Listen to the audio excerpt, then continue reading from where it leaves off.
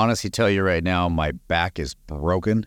I had a shovel in my hand for the last 5.5 hours. So during this podcast, you see me shift a lot. It's just because I'm trying to get comfortable. This office hands has not had a shovel in his hands for a good couple of months, and it is starting to show. It was a rough one. So we're trying to do a backyard remodel. We got a 4-car garage going in right now. Foundation just got poured this morning, but we had to dig out a lot of the footings, and there's a lot of little steps that the inspector wanted, so we had to tackle it, which equaled me. But the joys of being your own GC. Today, I want to talk about something that's come up twice this week already, and I didn't realize that this is something that a lot of people don't think about. So I want to dive into this. I want to talk to you guys about this, and it's in your exit strategy. Do you have your exit strategy? And I'm not taking your exit strategy of today of just leaving, the work and getting home and what are you going to do when you get home. I'm talking about selling your company or selling your business, your retirement plan that you've been building. Even though your company is a passion, you love it, you love what you're doing, you're still going to sell it for money. It has a value to it. And you're not going to just leave that value on the table. You're not just going to close the doors one day and say, I'm done, and walk away. You are going to try and sell that business. And there's a couple steps that people don't think about that I've been kind of mentoring some people on, or just having roundtable discussions with, saying, hey, this is the things you need to think about. So I thought I'd share them here today on this podcast. First off, do you even have an exit strategy? Have you even thought about this? I'm going to say the majority of you guys haven't even thought about how you're going to sell your company, who you're going to sell it to, or any of that stuff. You have to think about this. And sadly, you should have started thinking about this the day you bought the company, the day that you took it over, the day you started it. That is one of those paramount things that you need to be a part of. Not am I going to get in, how am I going to get out? One of the things that I never ever thought of was, how can somebody do my job? No, we're talking about selling a company and we're talking about somebody doing your job. It's the same thing if you're on the top. If you're the owner, it's the same thing.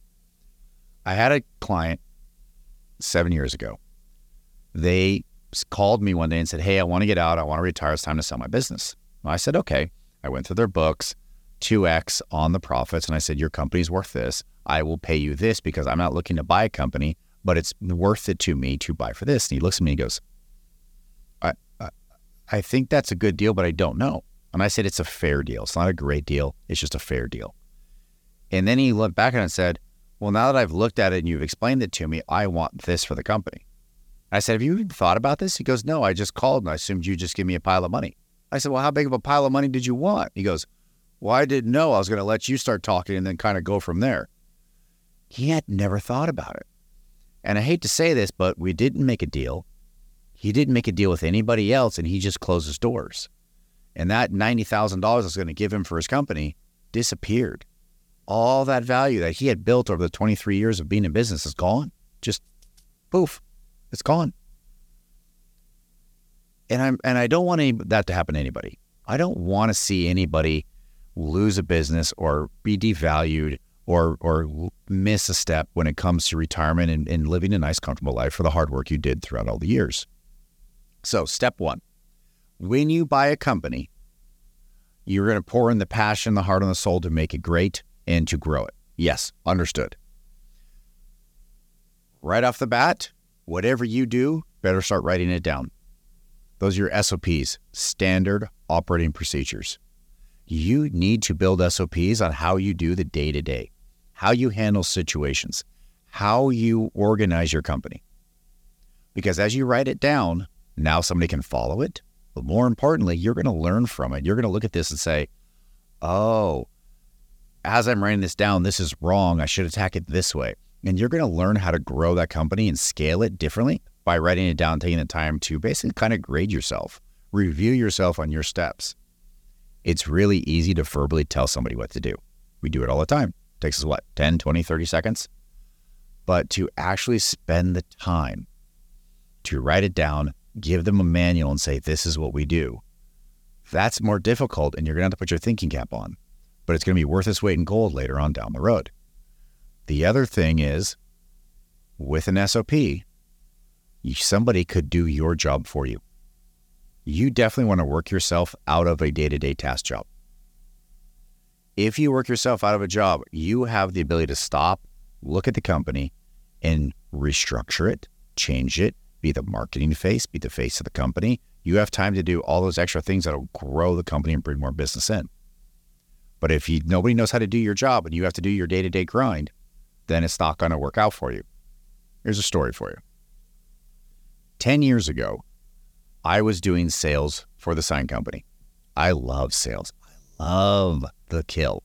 Go into a boardroom, bunch of suits, sell them on a new sign package. That is my fantasy. Love it. I love sales.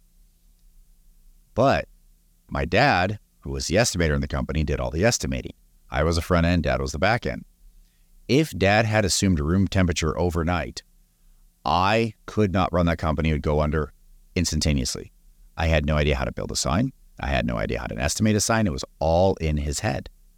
Well, at the time, Dad owned the sign company. He was the owner. No one knew how to do his job. So if something catastrophic were to happen to him, the company would go under overnight. He didn't set himself up for an exit strategy other than having an heir and me taking over the family business. But if somebody knew how to do estimating, if somebody knew all the information that was in his head, if he had written it down on paper or had a good software system in place for it, that would have not been the case. We would have been able to limp along and find our way and grow the company again if something catastrophic would have happened to him. When we launched Square Coil in our company, instantly we saw how he was estimating. Everything was on paper. We could see the channel letters, the cabinet sign, what his thought processes were. And then we started to see the costing on the back end to compare the notes of how close did he guesstimate. Because we all know an estimate is a guess. We're guessing of how long it's going to take.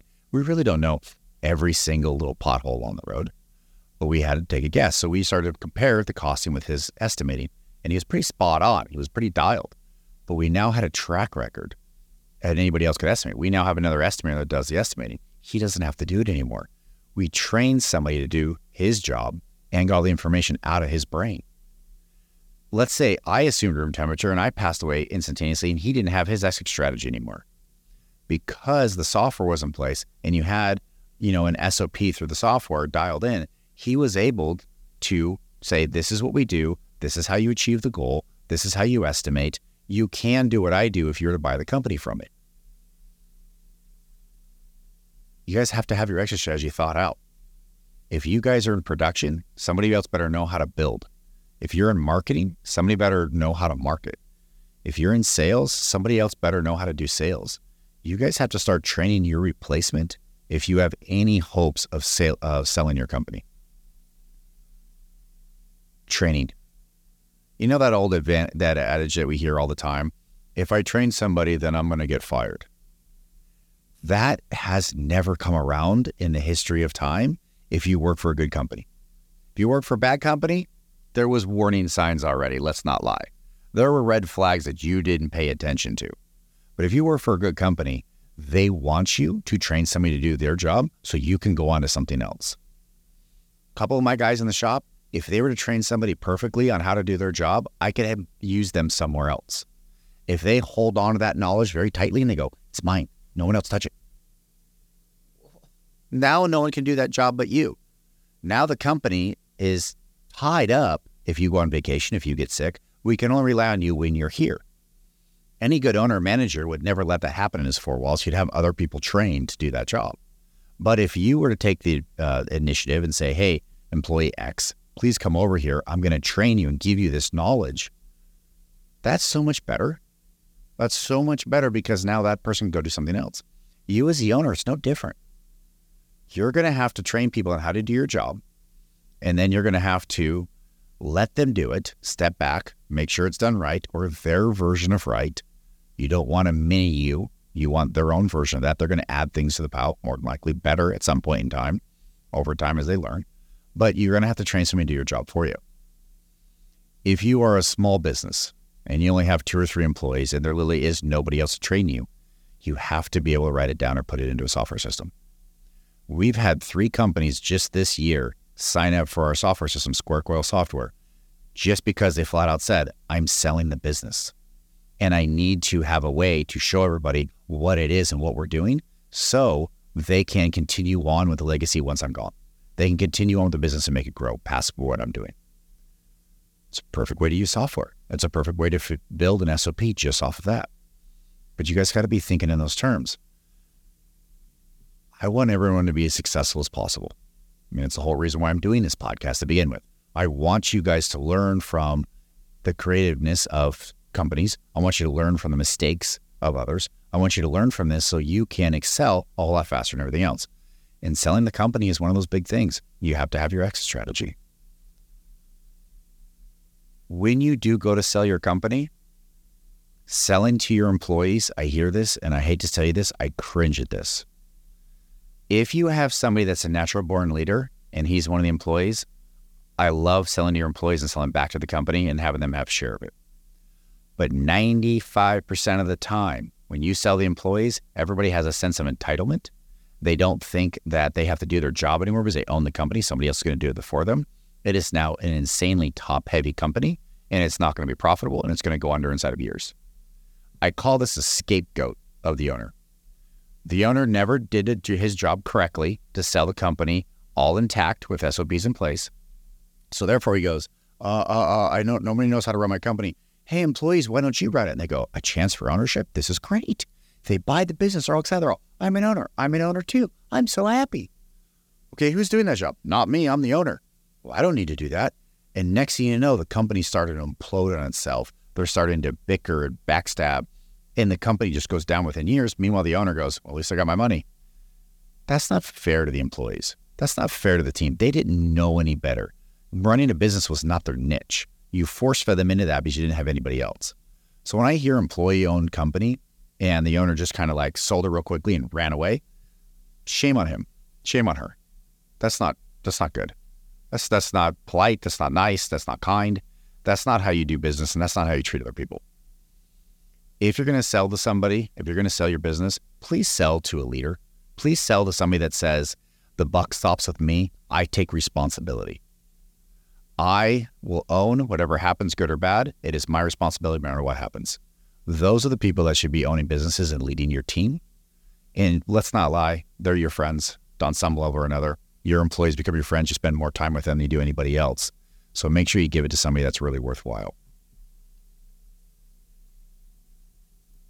I'm trying to think of the one comment. There's a really good comment that somebody asked me the other day, and I want to share it with you guys. I'm trying to remember. My brain's a little loopy. I'm telling you what, shoveling for 5 hours, that'll get you. What was that question? Oh, he goes, hey, Aaron, when's a good time to sell my company? I can't answer that question for you. I'm going to answer that question with a series of other questions. Are you tired of being the leader and want to get out? If so, now's a good time to sell the company. Are you planning to retire because you have other interests? Now's a good time to sell the company. Is it because it's going to go into recession? You don't think you're going to make it out? You should sell the company with a caveat that says, I don't know what I'm doing and I'm going to need somebody that does. Are you going to sell the company because it's just profitable? Maybe that's a good time to sell the company, but in all honesty, you could probably grow that company to be even twofold what it is now and have even more profits for the family, or even may have generational wealth if the company grows and scales as far as it can be. That's not a good time to sell the business. Just because you're like, oh, there's money. There's so much more things more valuable than money. Having a good company, growing, putting a smile on somebody's face.